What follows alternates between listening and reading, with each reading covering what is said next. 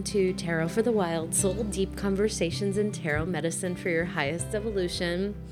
Welcome to my very special segment to celebrate end of the year, end of days, this insane transit that we're in. My special segment today with a very special guest, Ask a Tarot Reader, with returning amazing all-star guest, Mystical Mandrake Root. Hello. Hey. We have been, full disclosure, hanging out for like an hour. More than an hour, I think. Yeah, like talking about just bullshitting. Oh, it's so good to have you back. Thank you for coming back. Thank you. It's a pleasure to be back. It's always so fine to have you. So today is usually the day when I do kind of like a lesson or some kind of wild soul. Oh, I refuse to cut the podcast for this, but I have Alexa now in my house who is, I hate it so much. Do you have, never not asked you, do you have Alexa? No, it actually really creeps me out. Yeah, so I don't think I will ever have one of those unless my partner wants one. But I'm like really like legit freaked out by those. I can't. I can't deal with it. Well, it comes on. I've turned her off now. It comes on like when you're not talking about her. See, creepy. Yeah.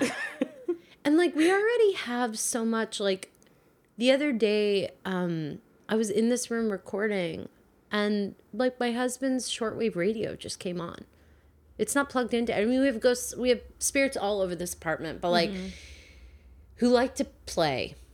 They're just playful. But now I feel like I have a robot version of that, and I don't know how I feel about it. And I also feel like, as I mentioned to you before, it only responds to my husband. Like he gives her a command and she obeys it. She has a crush. And when I think she does. When I give her a command, like a simple Alexa, please turn on the light, she's like, I'm sorry, I don't understand that. She's so passive aggressive. Yeah. And then like it supports my husband being like, babe, like, let me like ask her. Which like, he's so cool. Like that's not his attitude, but yeah, so she just popped on and I shut her off. Yeah, as I was saying before, Alexa very rudely interrupted me, that this is typically an episode where I teach something, and I wanted to do something special for end of the year, and I'm hoping that you and I can do this together like once every 3 months / 4 months to honor a solstice. Oh, yes. You know what I'm saying? And it's my favorite time is the solstice. I mean, so. Which is. So, yeah, I just really wanted to do something special, and I thought, what better thing to do than like a Q&A? Like, what the fuck else are we going to do with this time? Exactly. Well, now I'm excited because now, like, publicly, everyone knows that you're going to be the Ask the Tarot Reader co-host, like, forever, as long as you don't want to come. Yeah. You're stuck with me now. I mean, it's my pleasure to be stuck with you. Really quickly before we get to our first questions, I'm sitting here with a sprained ankle, fresh off of a 4-day migraine. This Mercury retrograde, I always go in so bold, like so bold. It's like a Greek myth. Like I go in, like I'm like, this will have no effect on me at all. Yeah. And the more confident I am, the worse it is. This one is really tough.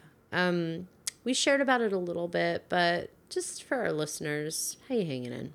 I am doing the best I can. Yeah, doing the best you can. Oh, yeah. Yeah. It's just very much that message of like, kind of similar to that whole healers need healing too kind of a thing. Yeah. And be on top of that, just being an astrologer, I know what's going on. I know this Mercury retrograde was like a slap in the face and a kick in the stomach. Yeah. And I knew like how I should best prepare for it. But I still managed to like book the month of December like an insane person. Yeah. With 3 official days off. for a whole month. That I don't know is- how I did this. It's a really I don't know tough blow. I know. I like started God. the month like, ooh, this I'm planning this so well. No, I wasn't. I was blinded by like a Yeah. Neptunian haze or something. And I really looked at the schedule once Mercury retrograde started, and I was like, how did I give myself, like, water sign dominant, Pisces sun, only 3 days off for a month? I'm gonna go Yeah. insane. So so it's been rough. And I'm just trying to remember all the, all the reads, like revise, rest, Yeah. all of that stuff. But it's definitely been rough. I mean, I've had my fair share of like looking at my schedule and crying. Been there. Or opening my email and there's like so many that I'm just kind of like, I feel like the way my stuff, my grossest stuff manifests in emails, I just can't bring myself to write them sometimes. Like people, yeah, I it's can't really do it. hard sometimes. It's almost like, Yeah. it's like, it's a feeling of course, like I'm so grateful for Oh. it. And I like even, it's incredible. I'm like crafting an email about Yeah. like the people that are waiting to hear from me that Yeah. like I will contact them in January. So it's like beautiful. So great. I feel so nourished, but like the Yeah. anxiety level I know. when I open my email account sometimes, it's just like, I it's like, also- is there vodka in the kitchen? Because I think I need some before I start reading. I also feel like, and I this is not any kind of negative stain on anyone who writes me on like anything like that. But I do feel like, how some people, this is about to be a very, like an extremely stupid comment, but you know how like everyone from researchers to scientists, whatever, like say like we do not have enough evidence to show the effects on smartphones on like Oh, yeah. the neuropsychology of Definitely. people, on biochemistry, whatever. I feel like there is not enough research done on like energetically.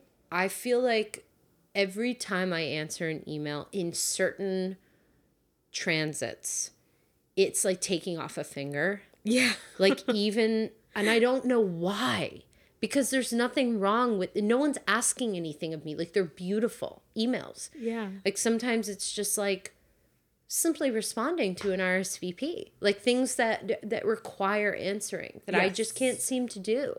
And, we're working on that over here at Casa Mac, but I have, even with my assistant who is the best and like so extraordinary, and I need her for scheduling, like I just can't seem to do it sometimes. And I'm trying right now, especially in this retrograde, to just be gentle with myself around that.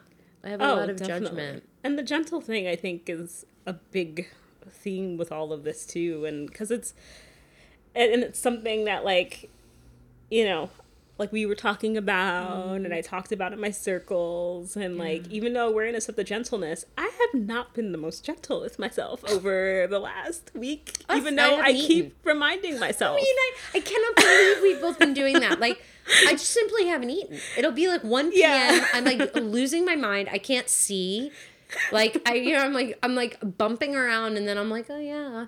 That was me last night. I Yeah. was like full rage mode.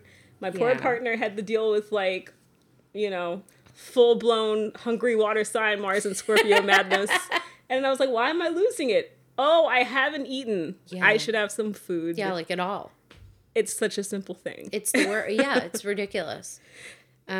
Self-care. I think that's been another one too, is with this retrograde. It's just like Yes. attention to, it's like self-care and being gentle, and even that theme of slowing down, it's like, of course it's a big thing, everybody knows it about Mercury retrograde, but I didn't slow down with this crazy schedule, and then like all of a sudden this week I woke up like just so physically exhausted, actually this weekend, and my body was like, you're gonna cancel some things, you know that, right? And I was just like, but I don't want to cancel. My body's like, no, you're canceling. Yeah. So I was like, Mercury retrograde just made me slow down this weekend. Yeah, and thank God for it. Yeah. It's like, but I so resonate like every day of my life, pretty much, with like it's a yes, even though I don't necessarily like want to.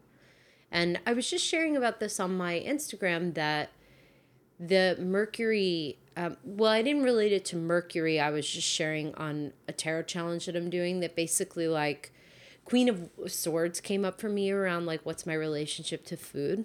Mm-hmm. And there is a Queen of Swords within me because I was anorexic and bulimic for so long and have such severe hypoglycemia, and there's still so much wrapped up in eating for me. Yeah. And cooking. I like to do it, but in certain moods, like it's short of incapable. It's like a little shy of incapable. But the only way that I've been able to work through that and do any kind of healing around that is really the cultivation of this like mother bear that's like, I am my daughter and I feed my kid. Oh, that's beautiful. I no love matter that. what. Like, no matter what. Like, you just feed your kid. You do the best you can, but you have to, it doesn't matter what you're feeding your kid sometimes. Like, you just have to feed your kid. Yeah. So, and that has gotten me to eat when I haven't wanted to eat. But in this transit, it's like I'm just forgetting. I don't know what the fuck is going on. Yeah, it's like crazy. The mind fog is real. It is real. Like Anais. It is so real. I like seriously forgot what day it was at one point last week. I just didn't know what was going on. And I took the train in the wrong direction. Oh. I was going to go meet a friend and I went uptown. And it took me 4 stops. 4. To realize I was going uptown. Can I tell you a story? Yes. Speaking of this is so, I feel like this is the most deeply embarrassing, like, confronting, revealing, like, okay, so for anyone who doesn't live in New York, or even some people do, like, I feel like there are going to be some people who are going to be like, what is she talking about? But I was on a 6 train going downtown from Spring to Brooklyn Bridge City Hall. Mm-hmm. And I get off at Brooklyn Bridge City Hall and I take the 4 home to Franklin Avenue. And I like wasn't paying attention. And like the train, I've never been on the 6 because I'm sure you know this, that when the 6 reaches the end, sorry, I'm boring everybody, but when the 6 reaches the end of the line, I didn't know this, but it wraps around. Yeah. And goes to the other side of the platform and just goes uptown. Yeah. I didn't know that. And so it descended into like the bowels and I wasn't paying attention until it was like too late. Oh no. I was like, where am I going? It was the scariest. I panicked so hard. And like in retrospect, like where would they be taking me? They're going to park the train. Do you know what I mean? Yeah. But like I deeply panicked. I panicked so hard. And like that's been this transit for me. Yeah. You know? When I leave the house, I sprain my ankle. I think I'm like going down into a tunnel to be left there. Or like, I'm just not leaving the house. So just stay inside until it's over. Yeah, like pretty much. You mentioned, I'd love to like chat about this a little bit. Yeah.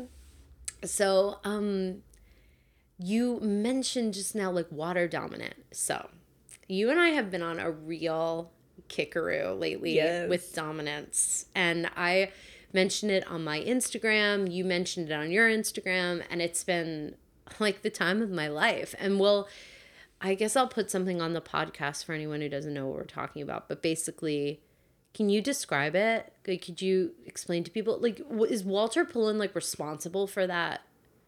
Or was that a thing before Walter Pullen? I think, I'm just going to give a disclaimer because I'm not sure. But because it's named after him, I think he might have been. He had something to do with it. Yeah. But any fact finders out there listening, feel free to dive in and gather all the evidence you need. Sure. But as far as my understanding goes, I like my knowledge of it starts with him. Mm-hmm. Yeah. So basically, this has changed my life because I'm an astrology just not very good at it. Like I know the basics, absolute basics. But the dominant thing has been so life-changing for me because I feel like basically the thing with this Walter Pullen guy and the idea of dominance is that you essentially put your birth information into this very specific area of astro.com and it pulls up this chart that essentially lets you know what modality, element, sign, and planet you are dominant in as a person. And I feel like it has truly given me a new lease on life. It's amazing to see it. It's amazing. And I feel like it actually sums up people that I know, like more than anything else. Like it helps me understand them more. I feel like all the people that I know, a lot of moon dominants, like they look like it. They like are. Like I feel like I can tell a Venus dominant now. Do you know what I mean? Oh, like, definitely. There's something just very specific about it. So we are exactly the same with one discrepancy. So we're both fixed dominant. We're both water dominant. We're both Scorpio dominant. Mine is to a hilarious degree. Like, there's like crazy. And you are Pluto dominant. Yes. And I am Mercury dominant with Pluto in a very close second. So I feel like though some people, when I've seen their dominance, like they don't even have a close second. So I mentioned the close second. I've noticed that too. Yeah. Yeah. And Some people are just dominant. Definitely. And, you know, for everybody out there listening, once you try it, just like, you know, when you look at it, you'll be looking for, you know, things are numbered 1 to 12 or whatever. Yeah. And then that's how you're looking for the dominance, and they'll tell you a percentage. And it's just really helpful, I think, to know what element, what planet kind of dominates you, because it can answer a lot for you despite what your sun sign is. So say, for example, you're like, you know, Sagittarius, but you're kind of like a homebody and you feel a little more ruled by your emotions. The moon is probably up in your top 3. Yeah. You know, and that can probably describe a lot of why you're not so much like hopping in planes and cars and like, you're just like, no, I want to be home with my like 3 best friends or something. So I think it's worth it for everybody to explore. It's like pretty amazing. Because there could be some stuff that you already just like knew and felt, and then you have an answer kind of validated in front of you. And like with, I would say, or even just powerful connections. It's like how similar ours are with the Pluto dominance. And then like I always felt very like my Saturn was very important in my life, and Saturn's my close second to Pluto. Wow. So it's like even though I'm a Pisces, I'm ruled mostly by Pluto and Saturn, and it just makes so much sense for me. And same, like I'm an Aries, and every single astrologer I've ever been to, you included, have talked about nothing but the Scorpio. And like the 8th house. And I knew that I'm married to a Scorpio, like, but you and I have we've spoken about this, like have gotten along so famously, like since we met, just like kicked it so easy. My husband is exactly the same dominance as you are, like Pluto, he is a Scorpio, but like Pluto, Scorpio, fixed and water. And he is like best friend, like easy, like just the easiest person for me to be around. What is your partner? He is actually Mercury, Saturn, Venus dominant. Nice. Yeah. I love Which is good, because I'm so good. much water. Like, sure. That's why I call him the tree, because I'm just like deep river ocean, and I can't. What's his sign? Aquarius. It's beautiful. Which is like the only, I think the only reason it's been like so long and it works out is an Aquarius sun. I don't know who else could like handle like fixed Scorpio dominant Pisces with like Venus and moon in Aquarius. Yeah. So it's like, of course, an Aquarius sun. Yeah. With a Virgo moon, which is like so sweet. He's a Virgo moon? Yeah. I'm a Virgo rising. I love Virgo moons. Virgo's great. I know. Virgo's so great. You know? Sometimes it's not. Yeah, like all the things. I mean, or even like energetically, the challenge too could be like, I mean, well, you know, anybody listening to already knows, like, you know, we're going to be conversating about lots of different things. We are going to be conversating. So you're going to be hearing some different things. Yeah. But just like to speak to the Virgo thing slightly, like there's a lot that as a Pisces too, that I can just like learn from that energy. Totally. And then, like, if anything, when we first started dating, it was a little more like, 'cause I just always kind of felt like he was like trying to control me, or, you know, it's like talking to me like he was my father. And I'm like, why are you, I don't have to do that. It's like my Aquarius rebelling, you know? Yeah. But then there's a lot that I'm just kind of like have learned from his Virgo moon. He's just very like put together. And for example, this crazy month at Mercury retrograde, the way he puts schedules together is like amazing. Like I don't even know how he does it. Yeah. But like for the last 2 months, I've been like following some of his tips, and this is like the smoothest my schedule has ever been in my life. Wow. So I'm just like, wow, what Love do you? that Virgo. I should use calendars more. Like this is amazing. They were. Because Pisces is just kind of like, yeah, I'll remember that, and I scribble it on like a piece of paper. And I'm the same. I mean, I'm the same way. I have no Pisces in my chart whatsoever, but I'm the same way. I like don't believe in umbrellas. I don't carry watches. I don't use calendar. I mean, I use a calendar, but like it's I understand scribbling on a piece of paper. Yeah, I mean, like this probably sounds so ridiculous because I'm sure everybody uses this, but like I haven't started using Google Calendar until like this summer, and it's been amazing. I was like, so good. What was I doing before? Like, how did I know like if it was Tuesday or if I was supposed to meet somebody? Like the Google Calendar's just like changed my life, and he's been trying to get me to do it for years. I'm like, shh, no, and now I'm just like, okay, do I have time to breathe and like sleep today? And I'm like, oh, there's only one thing on Google Calendar. I'm gonna make some tea and chill out. Are you the kind of person who? So I think about this all the time. All the time. I always romanticize going back to like the 90s, early 2000s. I fantasize about that all the time. Like every day. Every day of my life. But I feel like it would be harder for me because I find it hard to predict how I'll be in any given day. So it's like when I say like, oh, let's go to a movie, like, you know, this is also what it is to live with PTSD as well. Like you really just don't know how you're going to be. It's not like some days I'm in the depths of despair and can't function, but there are some days when I recognize that my nervous system needs to stay home. Yeah. And I feel like my circle is strong and beautifully honed because those people don't give a fuck and probably are going through something similar on any given day. Yeah. So I feel like, but sometimes I think like you actually had to like connect, like meet, talk on the phone. Like You did. Yeah. No, I totally understand because I fantasize about it all the time, but then I'm just kind of like, I think it would ask a lot I was of like, us.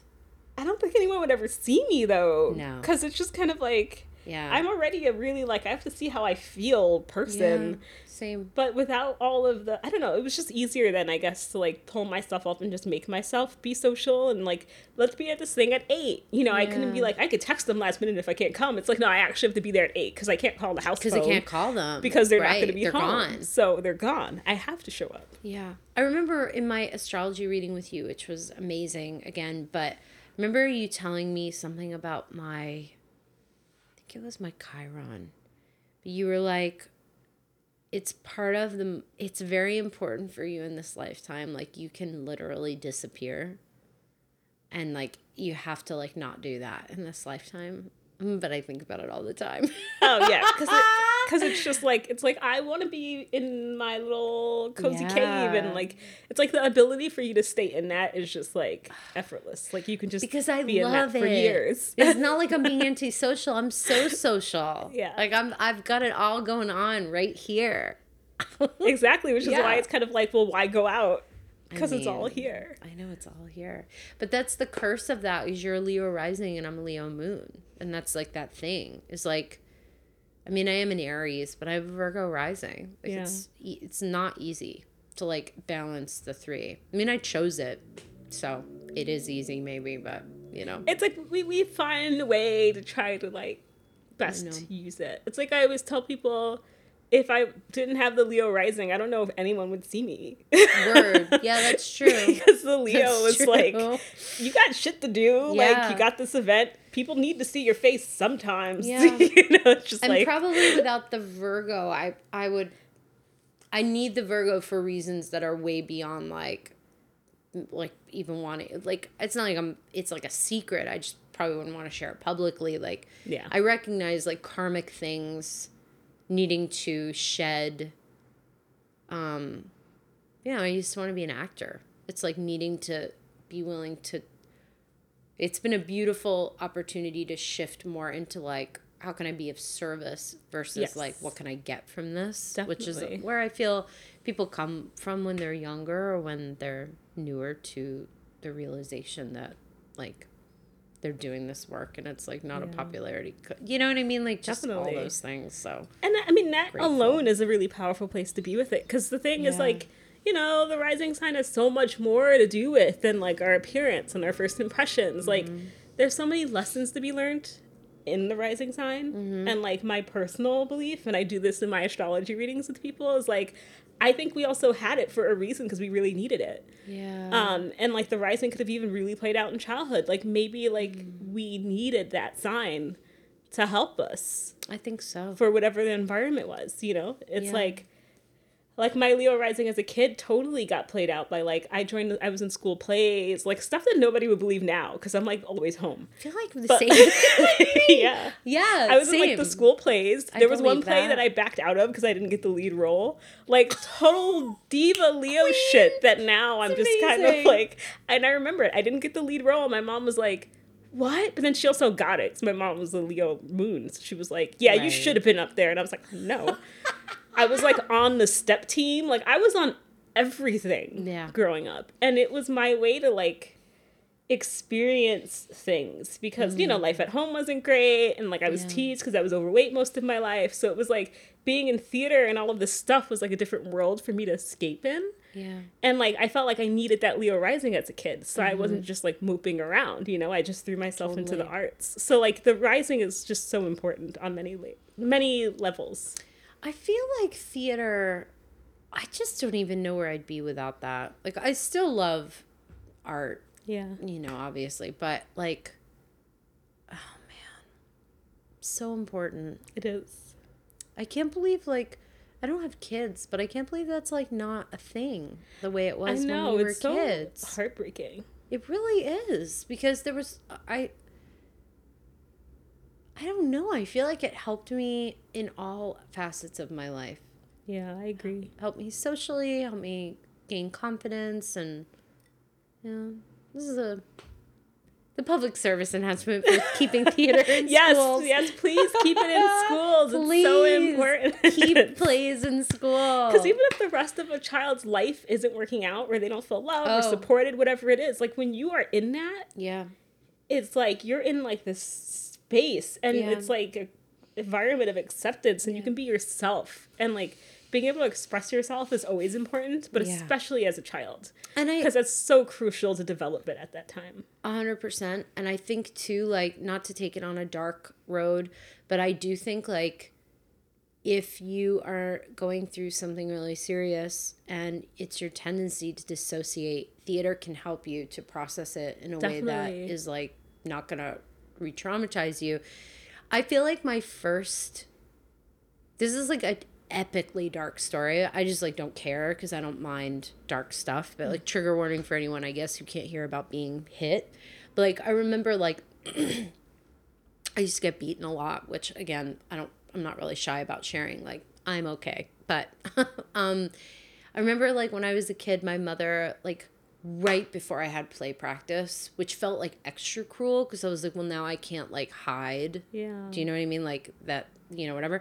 But I remember just like lost her temper as she did in those days, and like I got wailed so badly and like couldn't really hold back how upset I was, you know. And I remember like my grandmother, because my mother doesn't drive, like needing to drive me to play practice, and like I got there and was obviously, when I say like genuinely better, like I've had to pay that bill down the road, like obviously, but it's like why we're sitting here. But I remember getting out of the car and like being with my friends and like genuinely laughing, and I mean I wouldn't be here without it. And I remember being like, this is a home, it's a family, it's a community, and it's a place where there's play, you know, and I didn't get exposed to that. And I thought for so long that was like what I was supposed to do. And, you know, my Saturn return like kicked that idea out of me. Yeah, as Saturn return would wow. do. I really thought like at the start of my Saturn return, I was still like, at the start of my Saturn return, like I was still absolutely convinced I was going to be an actor. I was doing so many reckless acts of self-harm. Yeah. I was starting to like, the biggest like turning point of my Saturn return was I was starting to like quietly exhibit abusive behavior. Like it was starting to turn full circle, and I was starting to be like abusive. Yeah. Or I always had trouble because I was so angry, like controlling my temper. But I remember like there being a very specific moment during my, like when I was 26, where I was like, this is happening.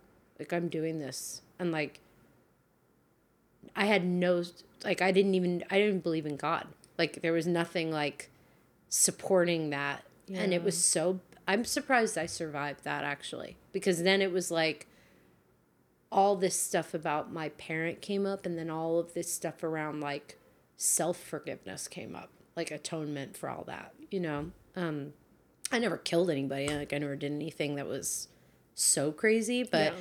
I do think like there is something to be said for that moment, like in Harry Potter, like when like it's like, how can you heal a Horcrux? You have to like actually have remorse for it. Like it's totally the reason that we're talking. Do you know what I mean? Is like the moment when you wake up and you're like, I don't know where the fuck this is going from theater, but I just feel like there is something really interesting with the Saturn return around both clarifying for you why you needed the thing, whether or not it's actually serving your soul's purpose, and definitely. Also like what is it covering up that you might need to both drop and look at the same time in order to go forward. Mine was very intense. Yeah. Yeah. I mean, they can be so rough. And mine's was brutal. Horrible. I barely survived it. Like, oh, yes. Several times. Like, several times was like, well...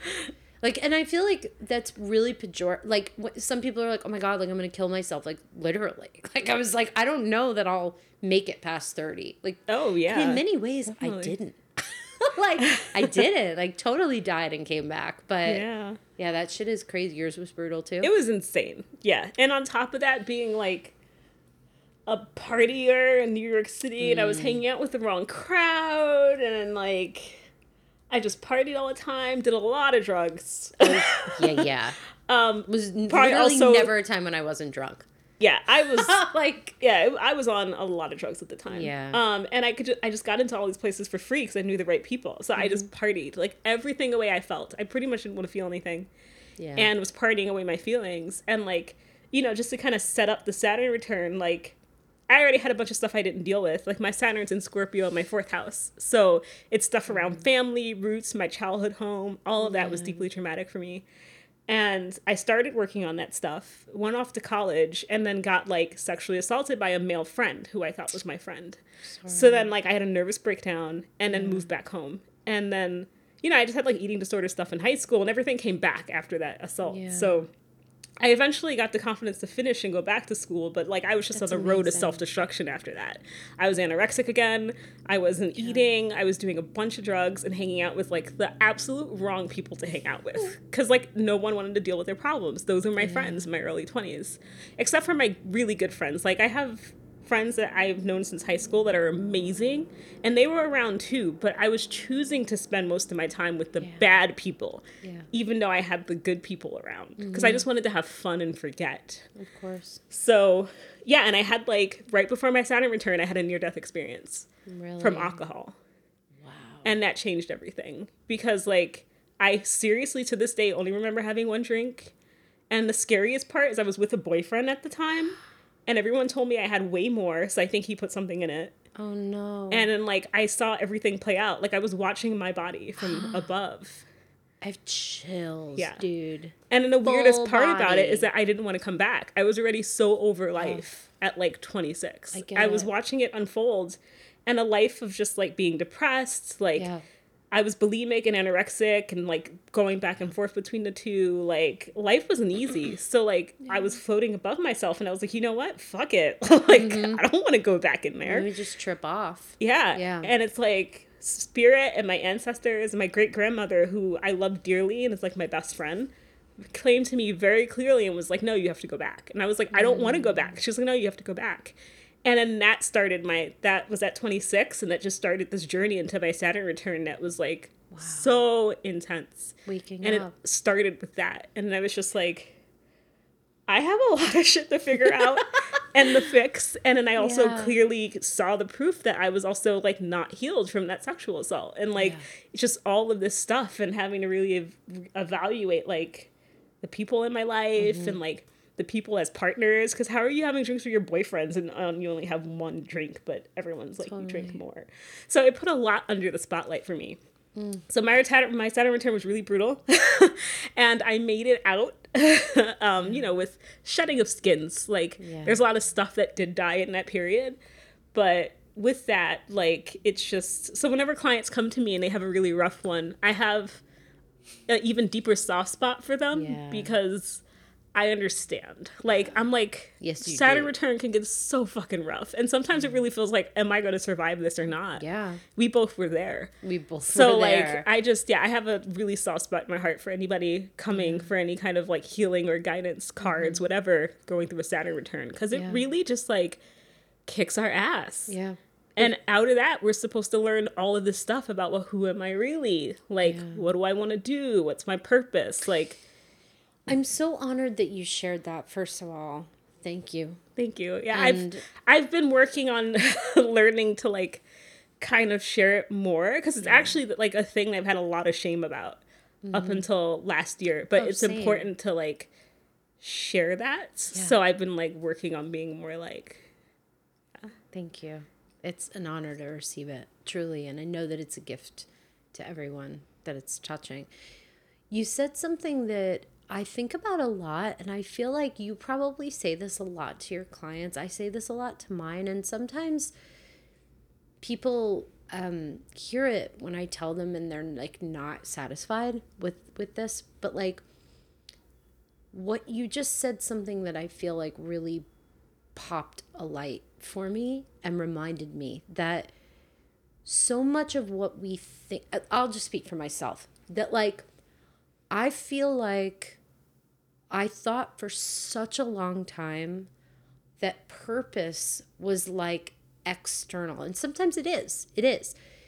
But, and I say this with great humility, massively humble, like on my knees. I know like one of my real purposes is I have a big brain chemistry lifetime.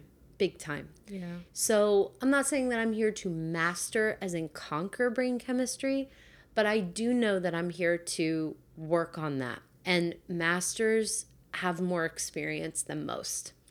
So what that looks like is more moments in hell, more times in hell, you know, and like, and the other thing that one of the things that saved my life when I was going through my Saturn return was like, someone explaining to me, like, you're not a bad person because you got hit, and you're not a bad person because you lost your temper. It's like larger than this. Yeah. Like, obviously there are amends to make anytime that happens in the exchange, but it doesn't make you as a person. Your choices do, and your choices as time go on do. And it took me a really long time.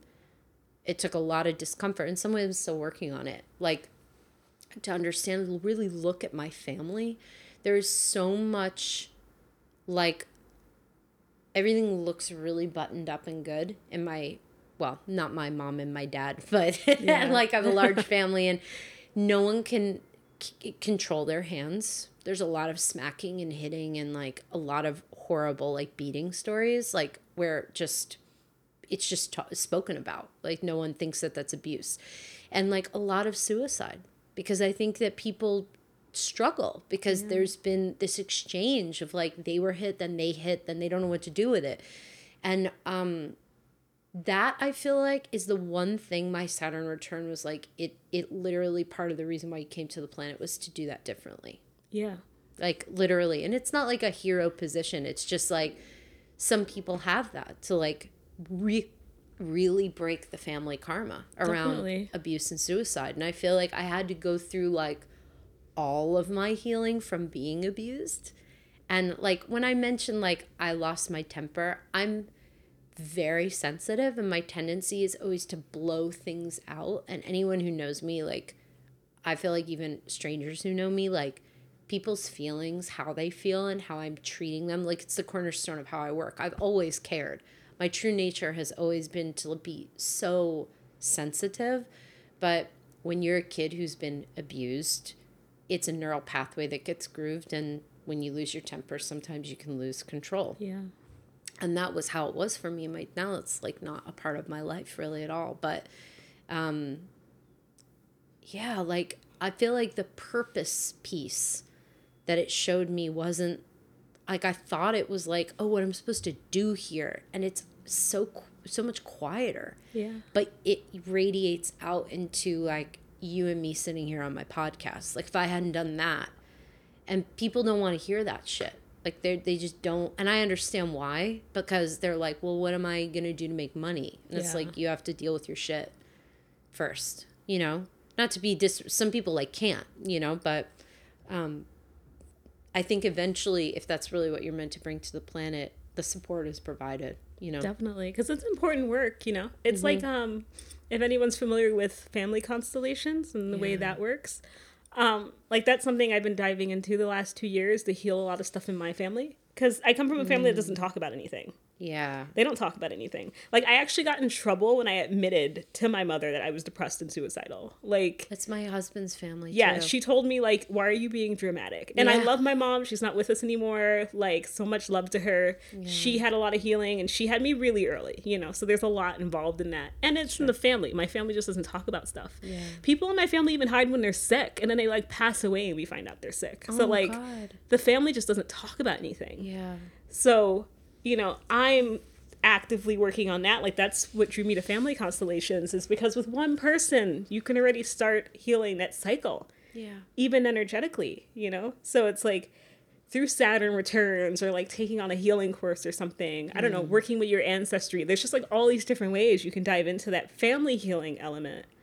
And you can even heal stuff without the family members there. It's like my dad's not part of my life, but it's important for me to heal that because I always tell people I don't have a father. Like, he was a donor, you know, so it's like that's also this whole unrecognized part of me. So the family healing stuff, no matter how small the steps, can just be really beautiful to that overall picture of you finding out who you are and like what you want to do and how you want to do it, no matter how big or quiet that message is for your soul. Yeah. It's like a crucial part of it. Totally. Yeah, and it's an interesting way to look at Saturn because you think like Saturn is here to help you obviously do all this work, you know, but it's interesting the juxtaposition between the soul promise and the earthly purpose and how they are ingrained, but they don't look like they are. Do you know what I mean? Yeah. And how family is like the number one web that I think supports in getting you there, you know? Definitely. Saturn, in a way, if you think about it, is kind of like one of my favorite ways when I do chart readings is I always kind of tell people imagine a tree. Yeah. So, you know, like the fourth house, the bottom of the chart is the roots that has to be fed and nourished and watered in order for the tree to grow healthy and for the branches to come out. And, you know, the top of the chart, the MC being where all the branches, like the leaves are and everything. So if it's not properly nourished at the bottom, what kind of tree are you going to have? So like for me... Not so good. And it's like, even though it's not official, but my personal style of astrology is I see Saturn that way. You know, it's like, it's that structure element. It's the base of the tree. If the roots aren't in the ground and are not strong, your tree is going to fall over. Absolutely. And no matter how dirty you have to get or on the ground, like messing up your knees to get in there, you have to build that foundation. Yeah. You know, no matter the blood, sweat, and tears, because you need the tree to grow. I totally agree. Mine is in the third house, so that was cute. My Saturn and my Mars are also in Scorpio, like yours, and mine are both in the third house, and that was not great. I can understand. I was your neighbor. Mine's are in my fourth. Yeah. So yeah. The mental stuff that went down during that time was horrible. In the third, it's a rough place for that to be. We But were then, neighbors. you Here we are now, transform it though. into this. Yeah. I mean, making rubble into gold, right? Exactly. Both of us. Yeah. All over it. I actually think that I think that I never do this, but I think we're going to take a quick break and just like pause, and I'm going to pee, and then we'll come back with questions. Okay, we'll be back. Okay.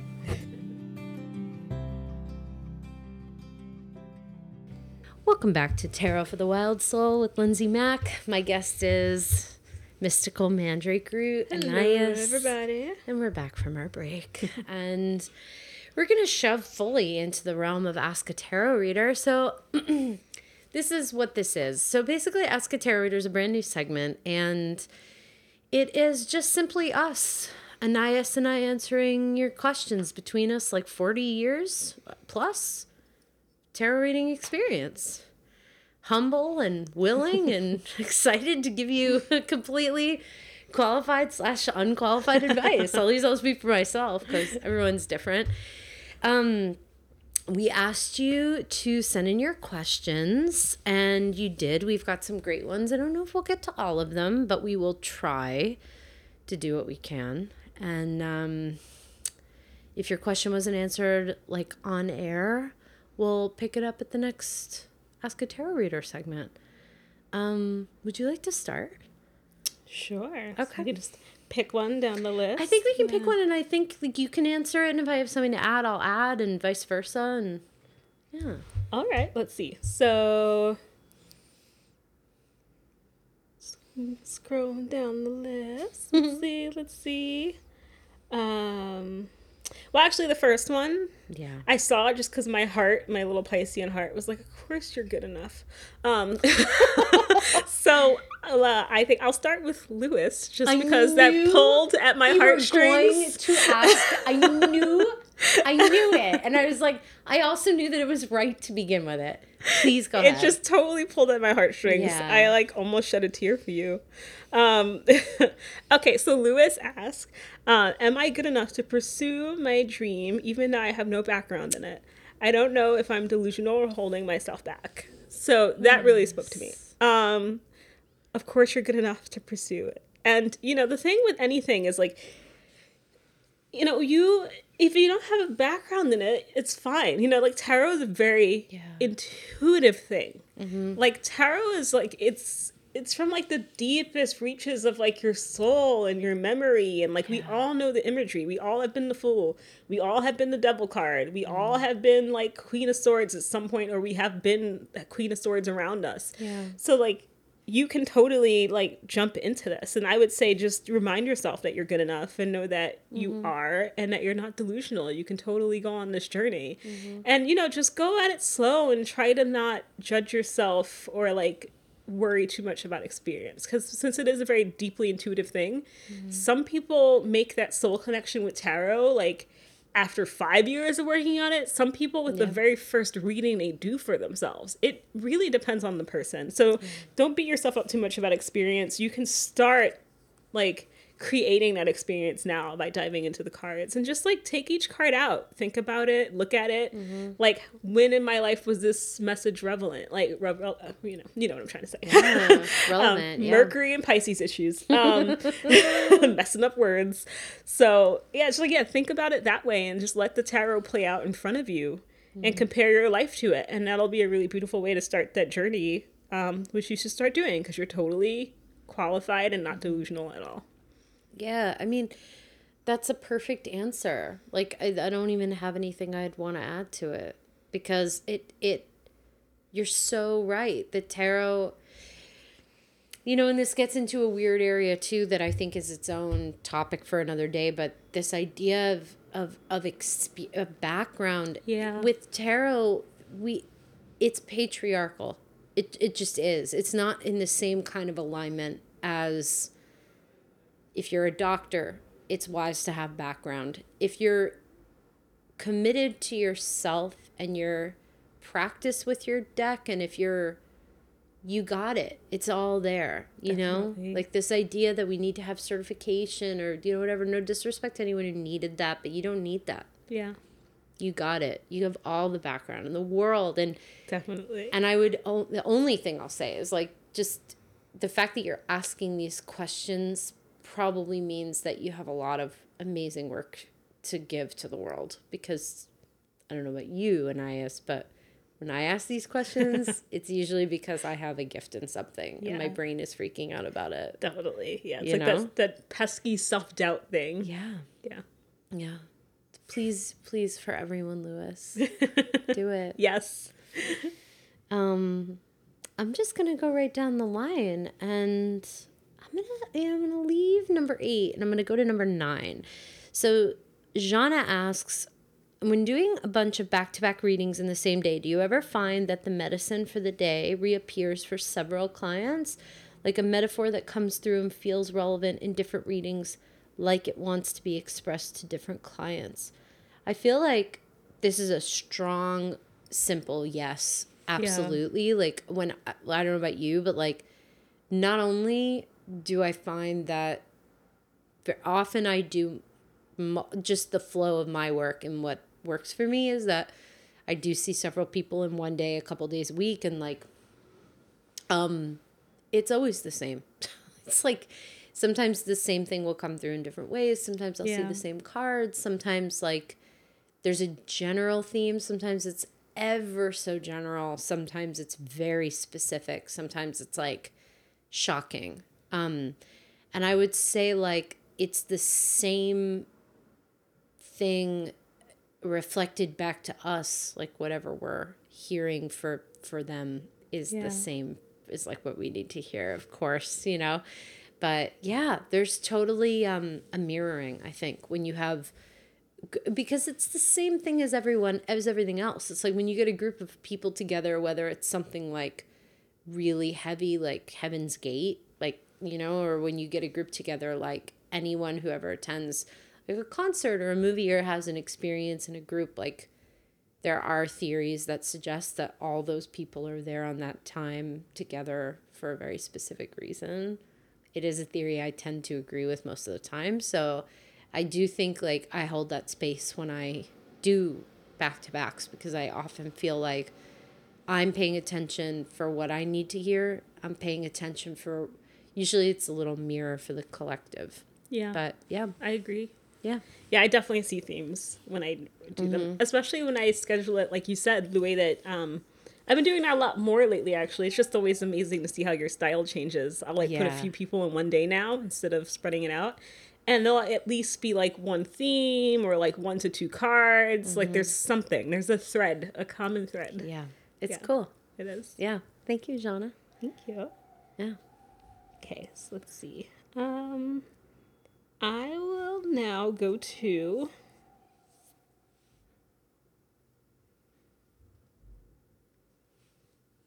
okay, I am going to go to number 11. Okay.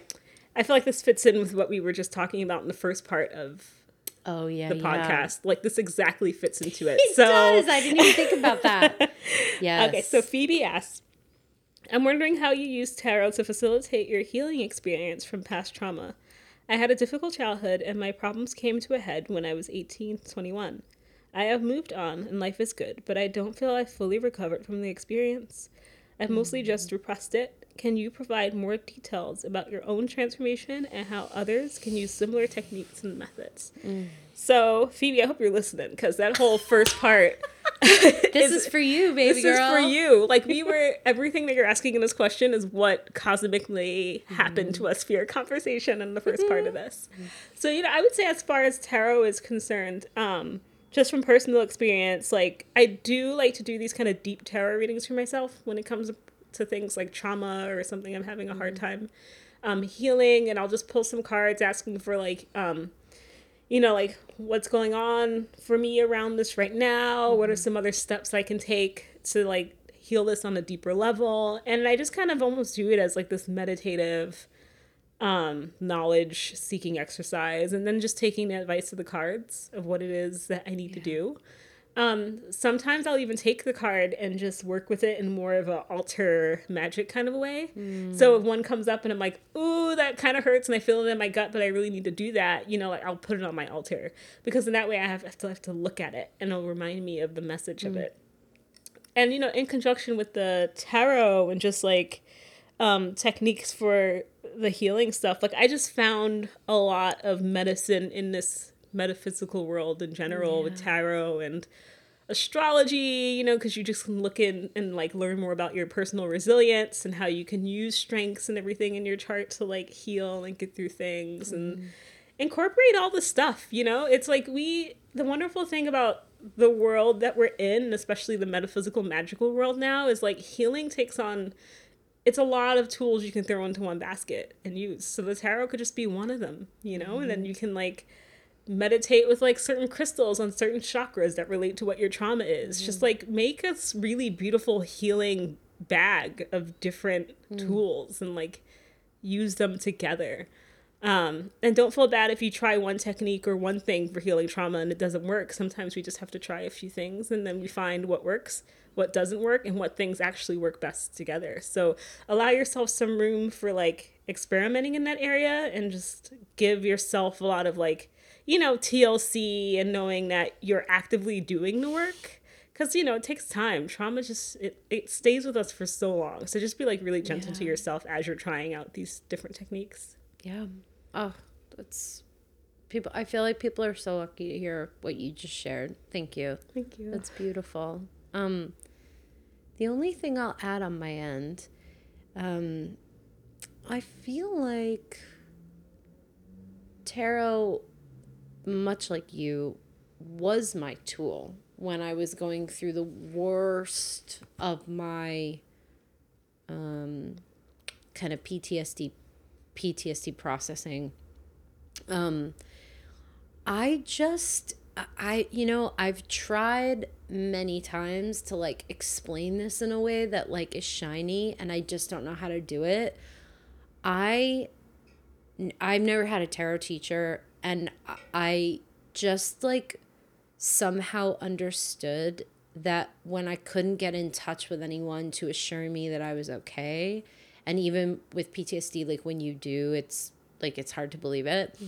I just found that pulling a card anytime, anywhere, when I was like on the toilet, in the bathtub, on the floor, like on the subway, like anytime I felt like I wanted the opportunity to pull isn't quite the right word. I wanted the opportunity to know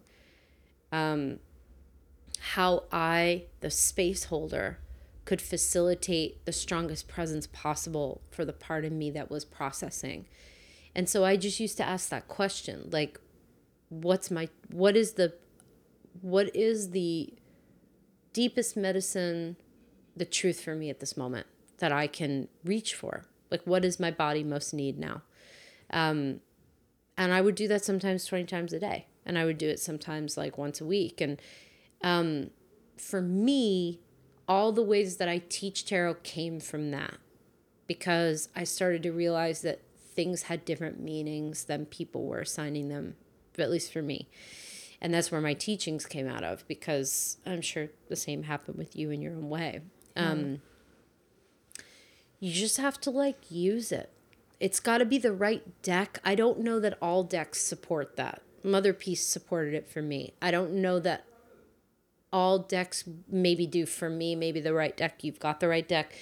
Basically, you want a deck that makes you feel like it's lifting you up. Yeah, it's like, really important. Yeah, very important. And it could be like an angel deck. And, you know, I also feel like this is probably like a question or a topic of conversation for another day, but I can't do certain things with the Mother Piece. Like, I can't do a hero head spread with the Mother Piece. Mm-hmm. It's like a joke. I can't do really like, there are certain questions like I just can't ask the Mother Piece, because it doesn't, it doesn't do those answers for me. But I can do certain things with Star Child, and I can do other things with Osho Zen that I can't do. And I can teach with the rider, cannot read with the rider. It will not accept it. Well, that's the strange thing about. Yeah. I think it's another reason why it's important to have a few decks that you really connect to. So like, just like in the case for Phoebe, it's like. Yeah. If you can find a deck that feels very emotionally nourishing to you, Yes. and you can read it, like you look at the card and it you're like, makes sense. that's the medicine, this makes sense. That's a Yeah. really great place for you to start with your journey and using the tarot. And overall, just as a message for everybody, like what we just said about you you'll notice that you can't do certain things with certain decks, and that's where having a few that you really love and connect to really kind of become important, because even if you really love a deck, you'll kind of be like, how come whenever I do this kind of reading it doesn't work? It's like you may have to just try another deck one. specific, right? Yeah. So I feel like, Phoebe, a blend of what we shared, like, use it though. Like, you, right? Like with a capital U. Like, too many people that I find, at least for myself, like, they wait until they're like charged and meditated. It's like, go in your dirty. Like, it's really important. It can, if you can begin to remember that trauma moves in a spiral, not a straight line, and that there's no time when trauma will rear up that. Now, it may feel sucky and shitty, but it's not the end of you, ever.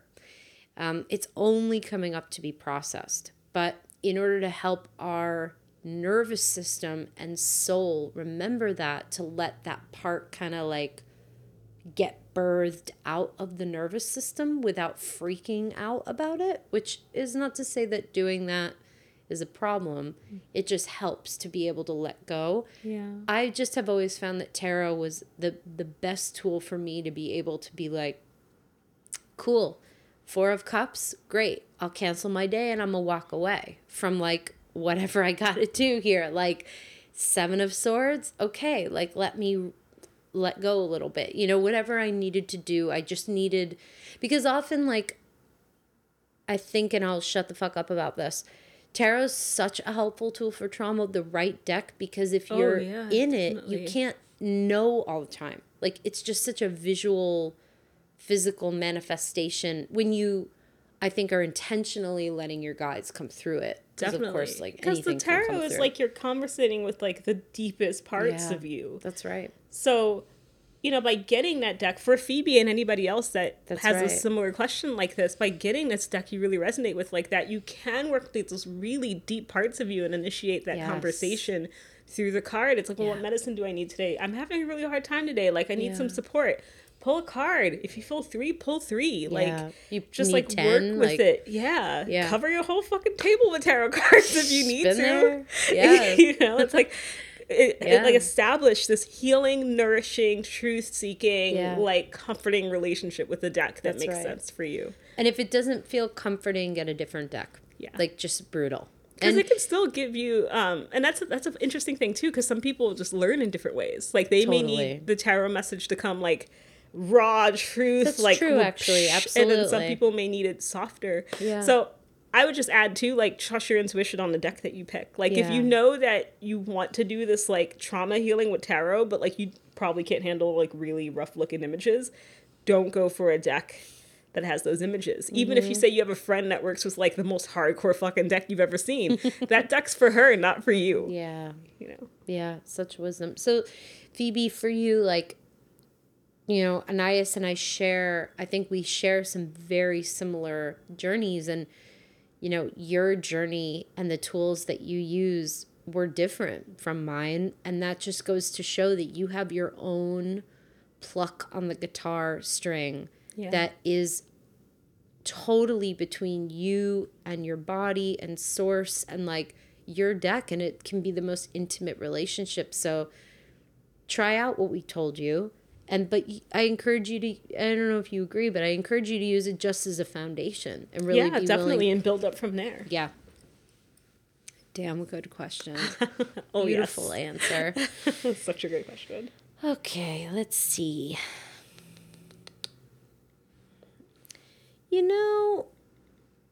Okay. Nicole asked 4 questions in her one, and I feel like this is good because it's a bit of a shift in tone, but these are very blunt in a great way, straightforward questions that I think I'll ask one, we'll answer it. I'll ask one, we'll answer it. But we're going to be working with Nicole's 4 questions. Okay. Sounds so good. Nicole asks, number 1, how do you pick your own tarot deck? So I will start, and then you can start for question 2.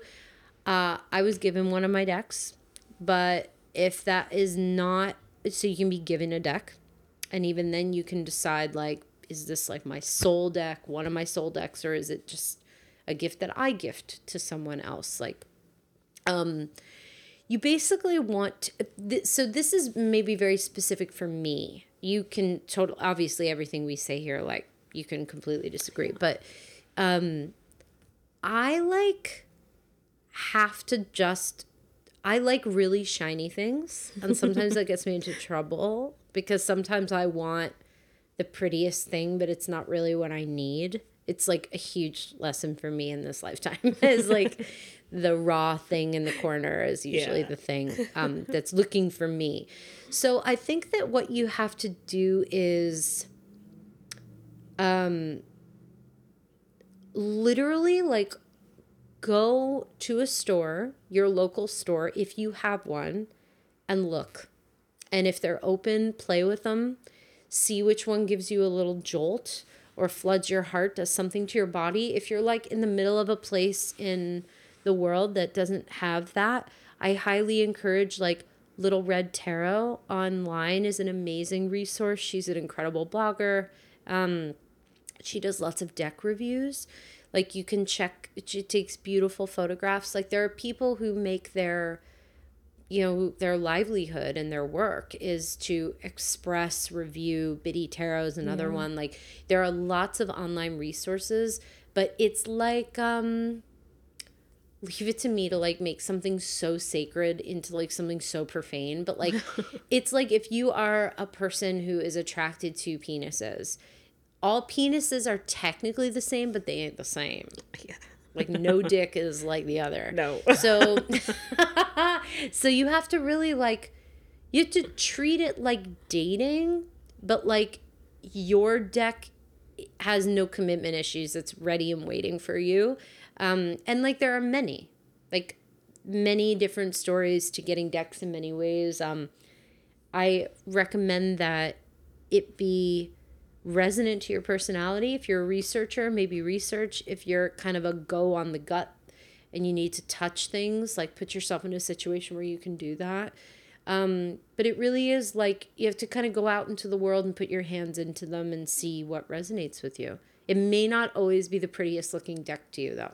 Yeah. Which is a funny thing. Like you may love the artwork in a deck and it just will do nothing for you. I've had many decks I gave away for that same reason. And I just want to say that, like, just don't let that discourage you, because sometimes people get decks that like they're obsessed with what they look like. They don't do anything. And then they're like, oh, I don't know what to do. And it's like, there's usually something else. Anything to add to that? No, I agree with you. I think, that's the way to pick it. You know? And yeah, just it is important for people to remember that too, that lesson of, the prettiest one doesn't necessarily mean. I've bought like gorgeous decks in the past and tried to do readings and I'm like, what the fuck are you talking about? I know. What are you talking about? Like this deck is speaking a different language. Like I don't know what's going on. And I just lovingly always have some friend that's like, I was really drawn to that deck. And I'm like, here. Here you go. I know. I like the Smith Rider is like, it doesn't like me. Like it just doesn't, it won't work with me. Yeah. It just simply won't. We don't work together. But she likes to be taught through me. So like that depends. Like I love the Smith Rider. I've met ones like that too. I've had so many people in my life that are like, you would love the Aquarian Tarot. We don't talk. We just can't. Aquarian Tarot is like, we don't even go to the same parties. I tried to read with it once and I was like, why does everybody think I'd be madly in love with this deck? I was just looking at it and I was like, I can't. Yeah.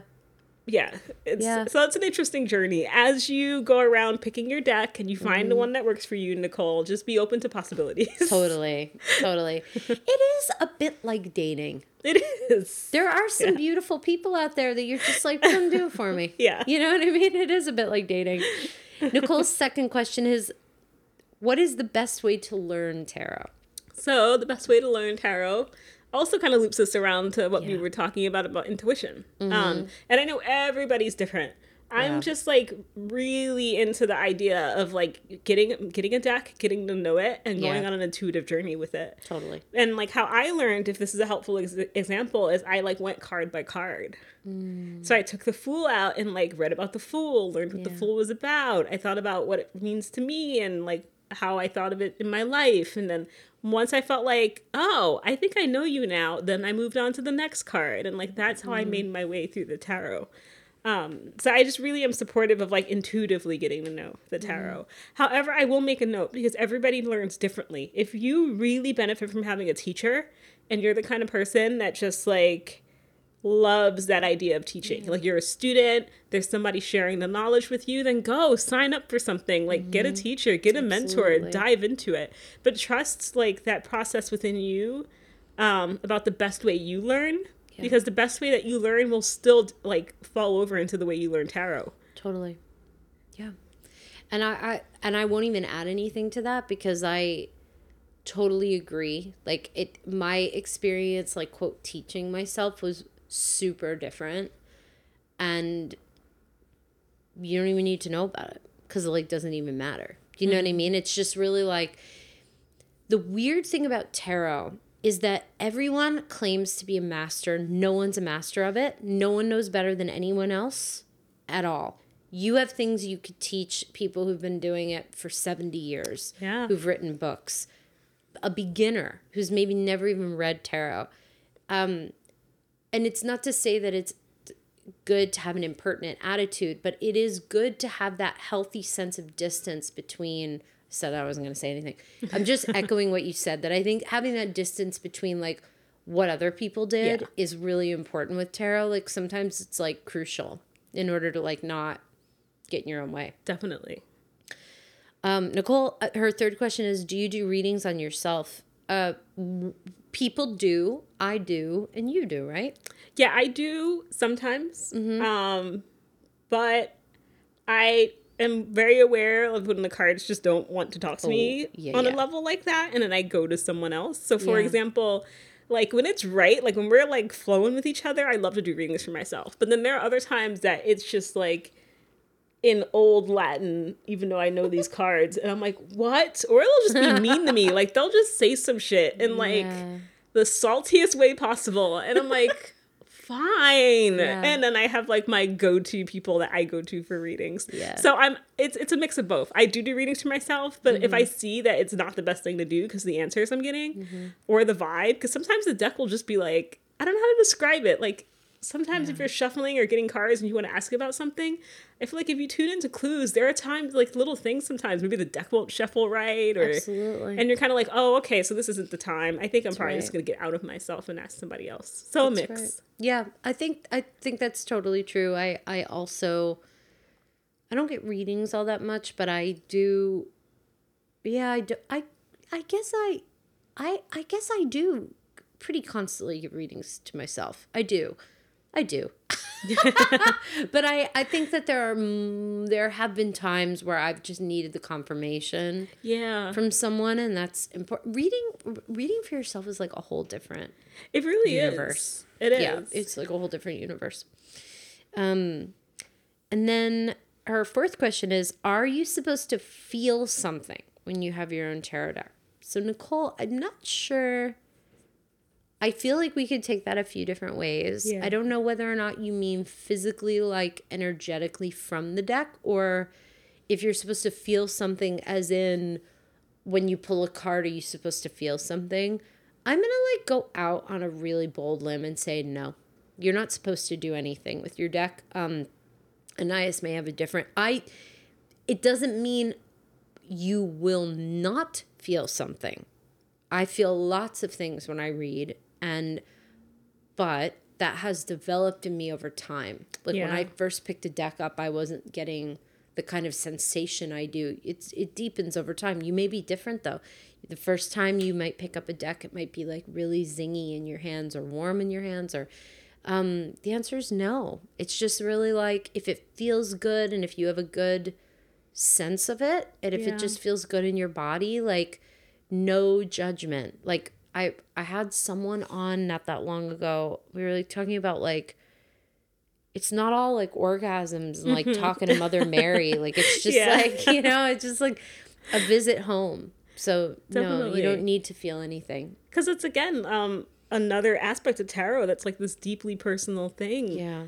Because you can even be surprised. Like I'll just share a little bit about like the deck I use the most now is a deck I didn't even like 10 years ago. Like what deck do you use? Do you mind me asking? Oh, for people, I use the Morgan Greer. Of course. Like all the time. That's a given. I couldn't stand that deck though. Like I'm not even exaggerating. Like I worked in like kind of like almost every metaphysical store in the city. And through each one, whenever I have to put that deck on the shelf, I was like, oh, this is so cheesy. Like, I can't with this deck. Oh, God. Like, I just, like, ugh. I thought it was, like, the cheesiest, like, 70s looking little thing or whatever. Just totally judging it, just being so unfair to it. And then, like, 3 years ago... You're like, I love it. At a friend's house, she had the deck, and then it just kept calling me to the table. And I was like, I don't like this deck. And I, like, pulled cards with it, and I was like... This deck is beautiful. Oh my God, this deck is amazing. And I got my copy that same day. And it's my main deck that I use for people. And I use it a lot for my personal readings. So like you have to allow room to be surprised and like don't expect a certain feeling. Because I don't know, there could be other people like me that the deck you use all the time now was like, you were just being real mean to it before. And now you're just like, this is my favorite. Yeah. I also feel like, you know... I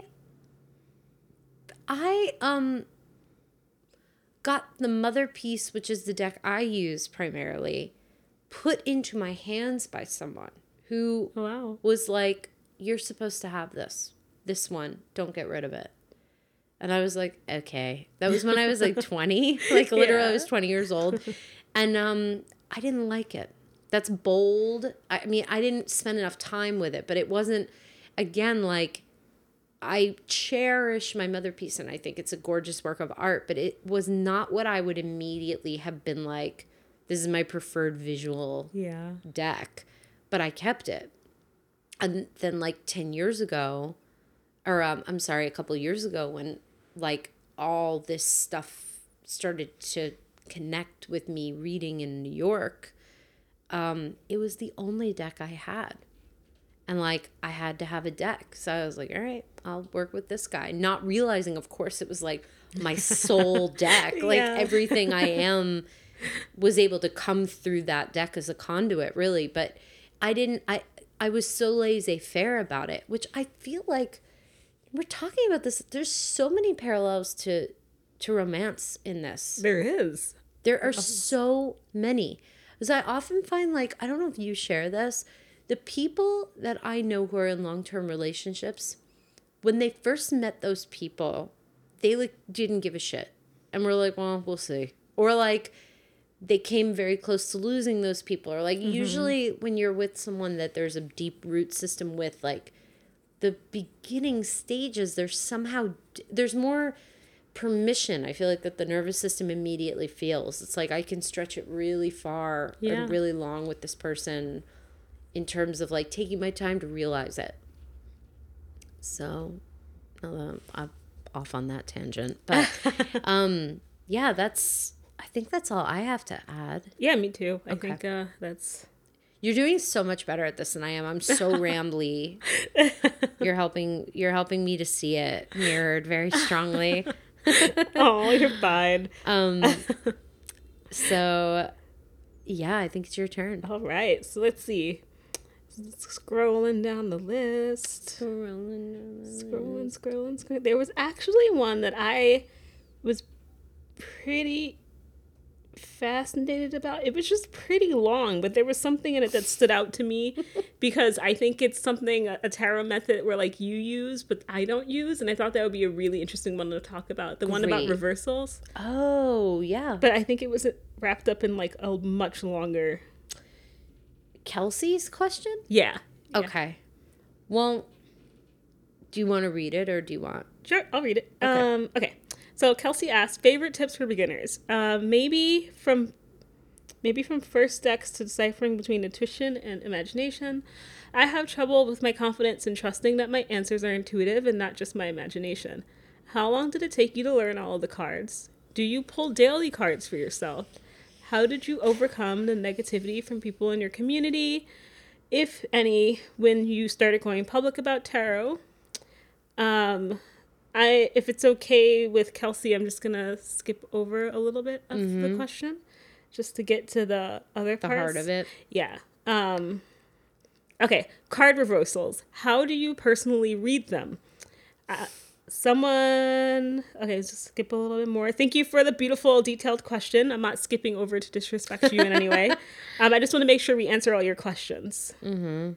So yeah, about reversed cards, knowing like what it means and that feeling. You have been told some certain things about it. You just kind of want to get a better grasp on what that means. What is your process that you go through before beginning a reading? Do you call upon anyone, spirit guides, etc.? Do you have a number of times you shuffle the deck? Do you burn sage? So all of that is kind of the questions. So I would probably say just favorite tips for beginners.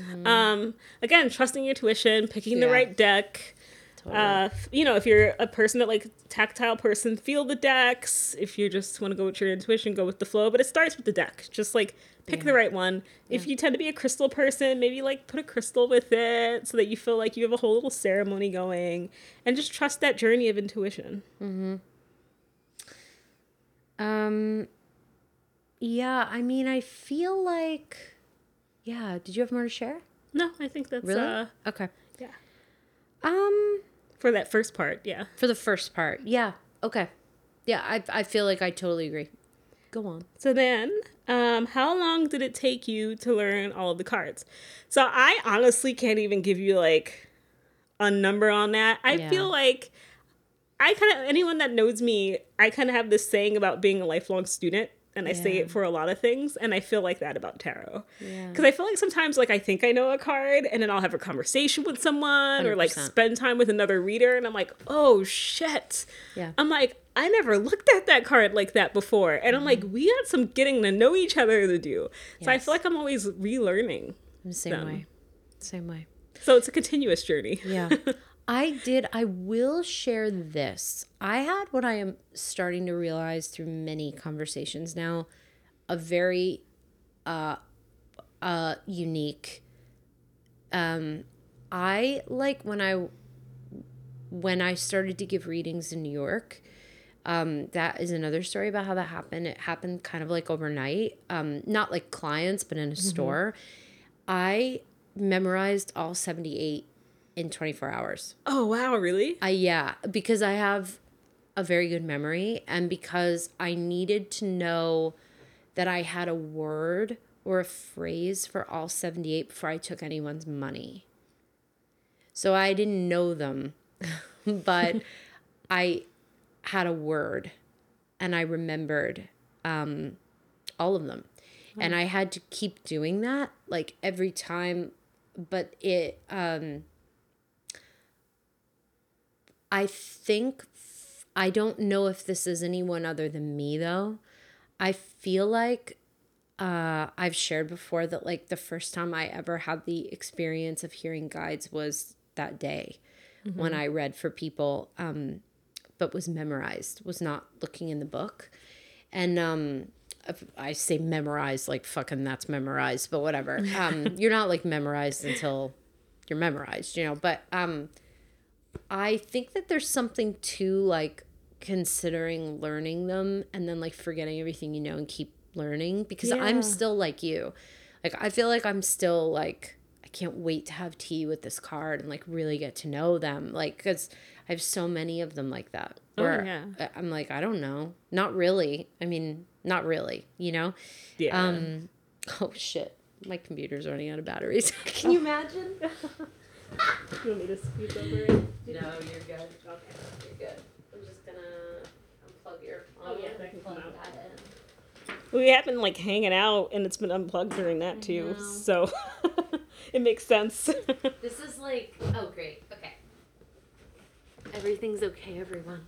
But yeah, I memorized them and it helped me. It helped my intuitive process, but it was an accident. Like, I wasn't like planning to do that. But what you said still tracks for me. Like, I still, like, I had to, it's just the way my brain works. Like, I had to know the structure in order to go in and be like, okay, what's the meat? But anyway. The keyword thing, too, I think is really helpful. Because then at least that gives you something to start with. Yeah. Yeah. Yeah.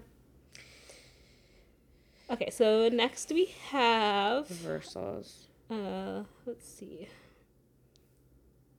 Oh, yeah, do you pull daily cards for yourself? Which we just talked about a little bit, which you may have heard if you were already listening. I pull cards sometimes, but not daily. Yeah, I think I got really excited when I first started learning tarot, and I would pull a card daily, but I quickly found that was too much for me. So I needed to scale it down. Yes. Yeah, totally. Same. Okay, how did you, okay, so the question that you had about what was overcoming negativity in the community, I would just like, do your own thing, you know, like, any community, who fucking cares? Like, fuck them. Do your own thing. Live your life, girl. Yeah, live your life. Yeah. Okay, so now this is like the really meaty part of it that I was really curious to talk about, because you have two people on this podcast that one uses reversals and one doesn't. Yes, queen. So this is like the perfect question for right now. Yes. So reversed cards. I guess, do you want to take that on first as someone who uses, or you want me to dive in first? I mean, I feel like you should dive in. Yeah? I really want to hear what you have to say. So reversed cards, when I started learning tarot, I did make the effort to learn what they mean, because I felt like it was like the way you were supposed to do it. You know? So I was like, okay, fine, let me learn how this works. But then I quickly noticed that I just found like almost a personal like distaste in my own being, because if you're taking a certain amount of cards and turning them upside down, you have very high chances of getting reversed cards. So for me, that's when I decided to just like, as my own personal style as a reader, to not use them, especially as like a water dominant person. Like, I'm really intuitive. The cards tell me things looking at them. So I feel like I can get the gist if like the message is like reversed or up by everything happening around it. Like, it's the back turns towards everyone else? Is this card isolated? Like, I feel like there's so many ways the cards talk to me as a person individually, not saying everyone should do this, that I feel like I didn't want to use the extra step of reversals anymore. And I was just working with what was in front of me to learn what it was trying to say. That being said, I've had like, I know I'm like in the smaller percentage of people I know that, you know, like I know most people that use them, and it's like, I don't think anything's wrong with it. I think if you notice you're a person that does work better with reversals, then totally use them.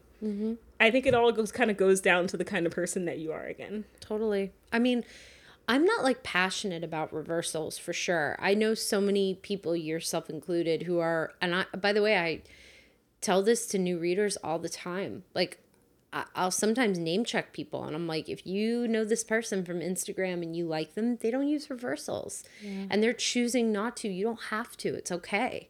Like, it really is like not necessary at all. Like, it's so important to check in, because the cards will speak to you in all kinds of different ways, in all kinds of shades, and you don't need the reversals to do that.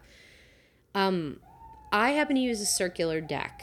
So there's a lot of complexity embedded in the creation of the deck that is, I really enjoy. Like, I like that. And I'm attracted to the different tones and notes that come through cards to me when they're reversed or not reversed. Now, having said that, I, like you, I just hear guides when I read, so it doesn't matter. Like, that's really like, I don't know that I've ever verbally admitted that. Like, it doesn't actually matter which way a card is pointed in my readings. Like, they're going to just override that, whatever it is. Like, a lot of the time, the Tower can be there and it's great. And sometimes a really happy card can be there and I can sense the melancholy around it, just like you can, you know? Yeah. But in answer to your, so I want to echo that you don't have to use them, but reversals have for me to really tell you like what they are and how to use them, I'd have to literally take you card by card, because some clusters are, when you get certain cards reversed, generally speaking, in my practice and my understanding, it's actually more positive. It's lighter. There's a shifting away. Yeah. Sometimes it's a resistance, digging our heels in. But what we really have to come down to with any reversal that comes up is, why would any human being resist anything? Why would any human being dig their heels in? Why would anyone throw tantrums? Fear.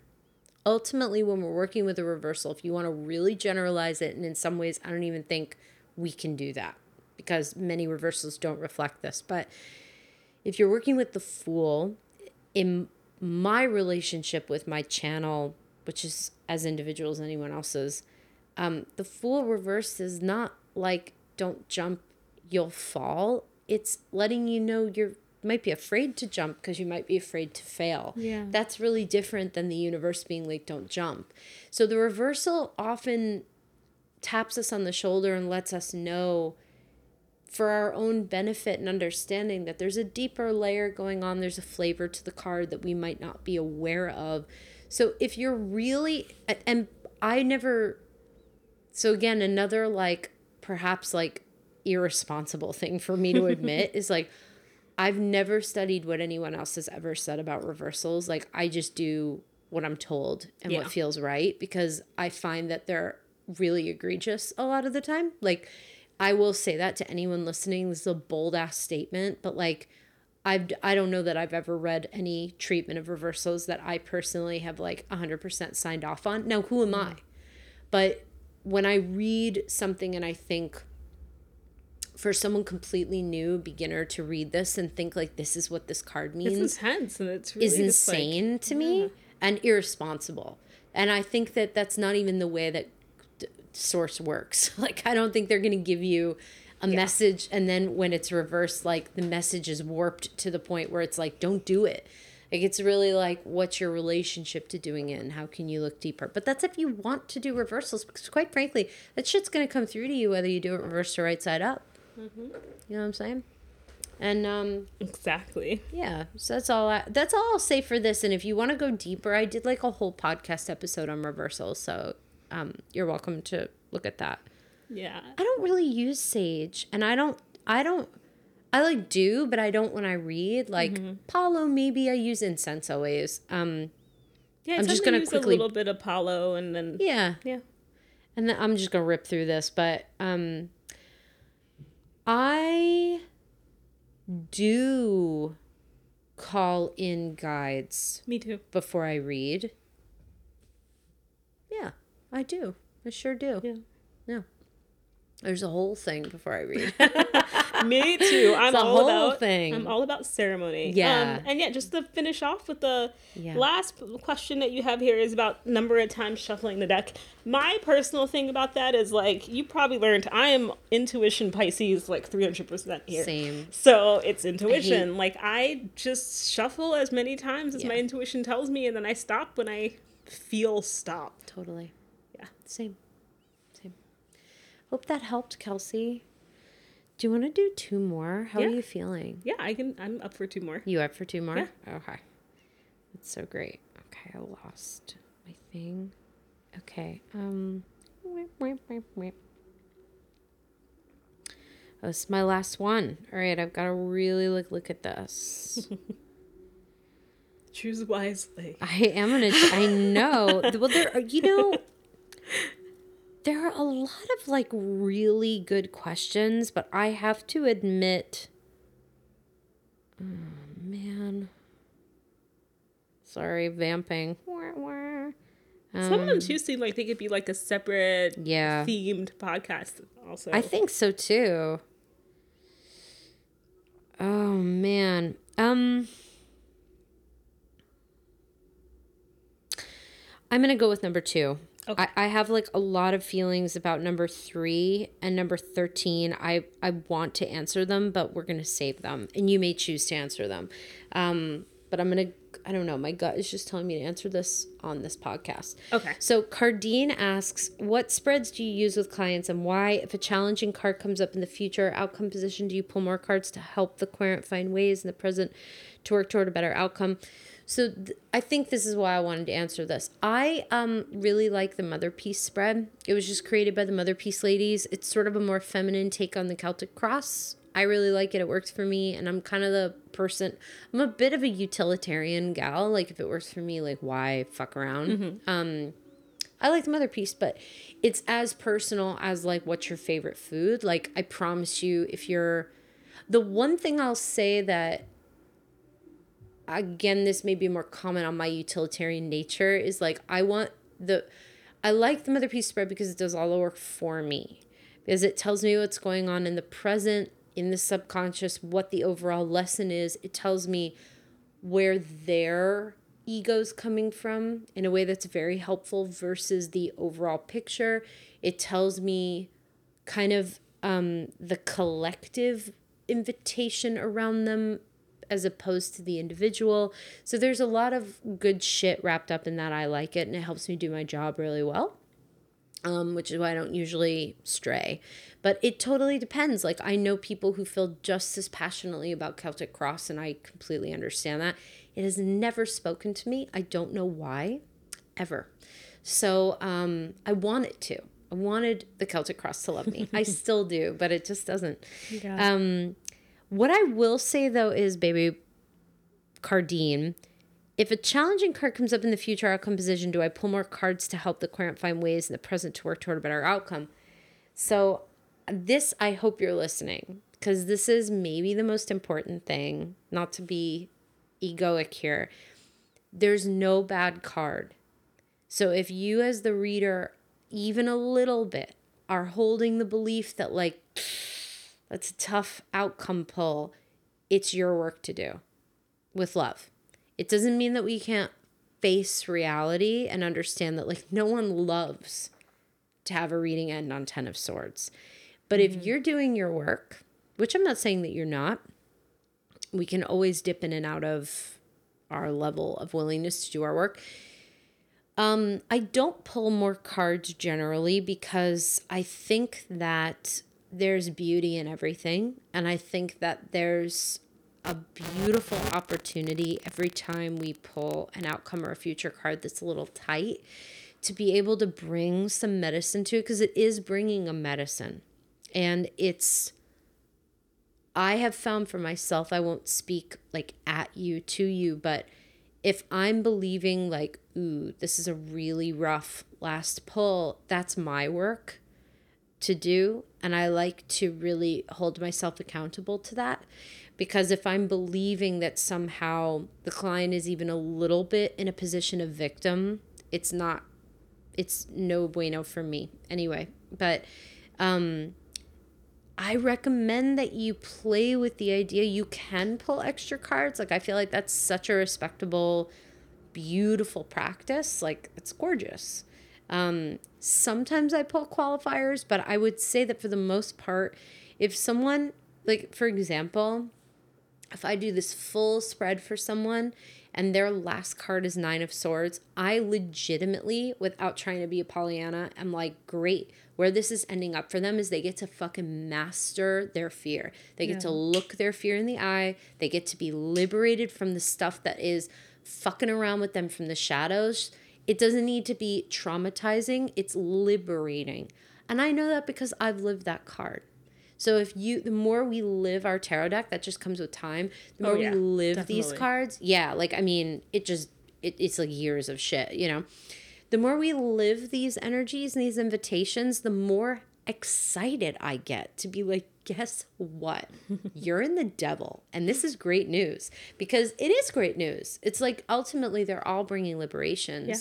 So yeah, I encourage you to extend a strong hand up into the medicine of a card versus hedging around the idea that it could be a bad card or somehow a scary card, because that's really the reader's work, I think, is to work on the relationship. At least that's the work I hold myself rigorously accountable. Like I had to have a real come to Jesus with myself about the moon, because there was a period of time a couple of years ago where I was really like, I don't like this card.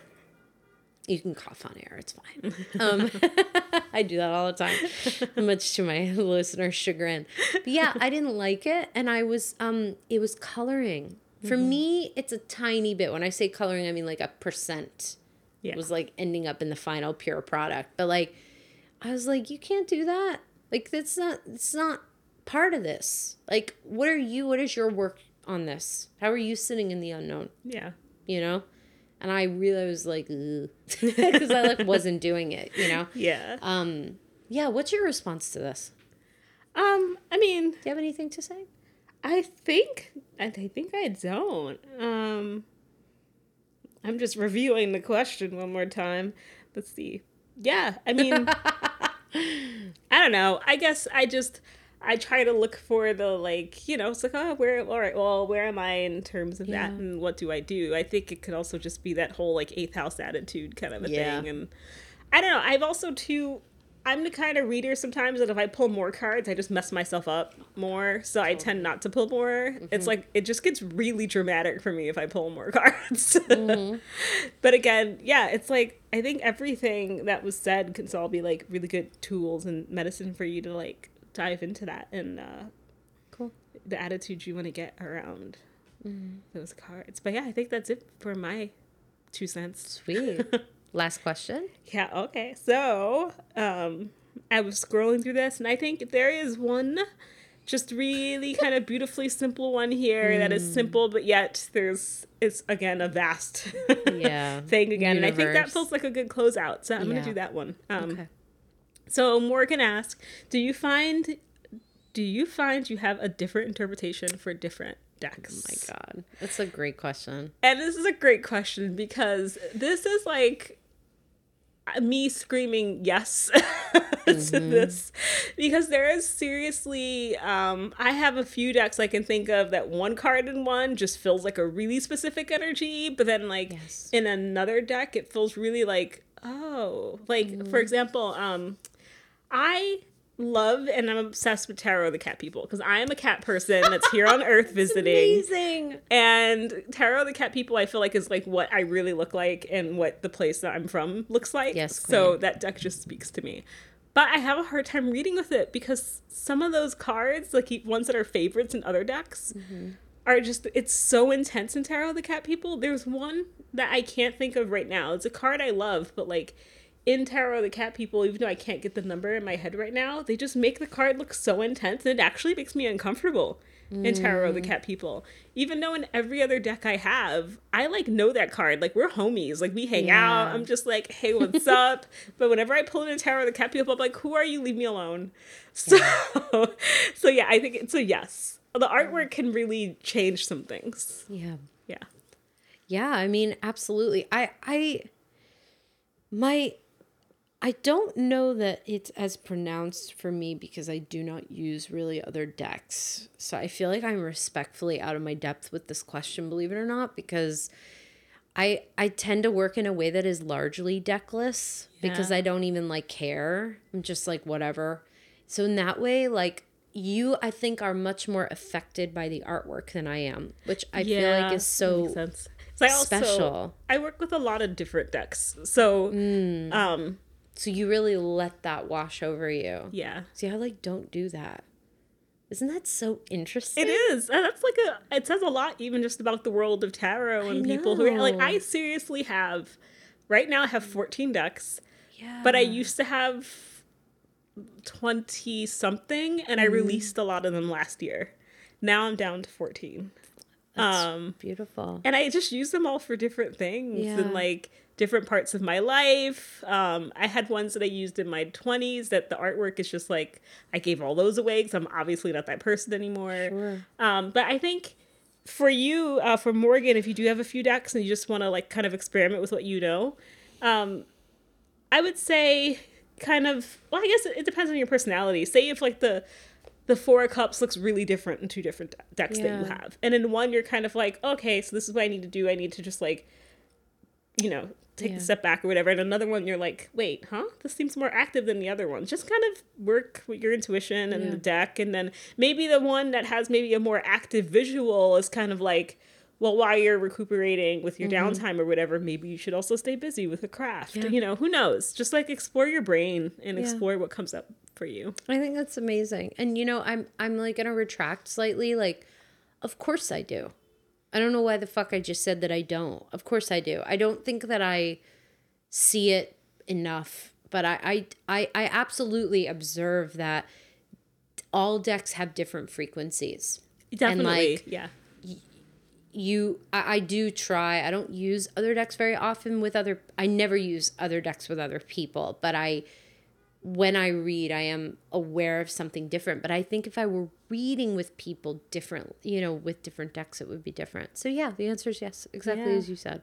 And I think one quick good example of this, there was 2 decks I was thinking of in my mind. So I love the Hierophant in like a number of decks, but like in some, that card's so structured and rigid. The way that card is drawn sometimes brings me back to the way I used to feel about that card. So if the artwork is like cold and square and like, but if he's just kind of chilling with some flowy stuff on, I'm like, all right, we can hang out. I'm listening to the lesson. So yeah, you could still, I think the medicine of that card could still be pretty much the same, just whatever the changes are and why you feel a certain way, maybe explore while that's coming up. Because maybe the artist did it like that for a reason. I love that. Anything else? Yeah, no, I think that's all I had to say. Amazing. We've said so much. It's like 2 hours. Well, I hope everyone enjoyed this, and thank you so much for being here, Anais. You honor us with your depth and wisdom and humor. I love being here, so I was very excited to be back again. I love having you here. Thank you for being my first repeat guest. And any shout outs, any plugs? Are you doing anything that you'd like people to know about? I have some stuff in the works. So I guess just stay tuned. Yeah, it's Mercury retrograde. I don't feel like I should announce anything right now. But yeah, just stay tuned because, you know, everything that goes on with me, I share on Instagram. So just follow Mystical Mandrake Root as one word on Instagram. I do have a lot of stuff coming up that I will be announcing in January after Mercury retrograde, and that's when you will see what's going on. Amazing. Yeah, I've got nothing to plug. I feel like next week I will. I am opening my books like a fool this week for reading. So if you wanted to book a reading with me for January and February, we'll see how that goes. But I've got a real healthy sense of humor around that already. But that is technically opening on the 15th, one day after the net neutrality vote. So we'll see. Yeah. We'll just see. And also call your senators for that. It's very important. Please. And on that note, thank you for being here. Thank you, Anais. And I'll see everyone next week. Bye.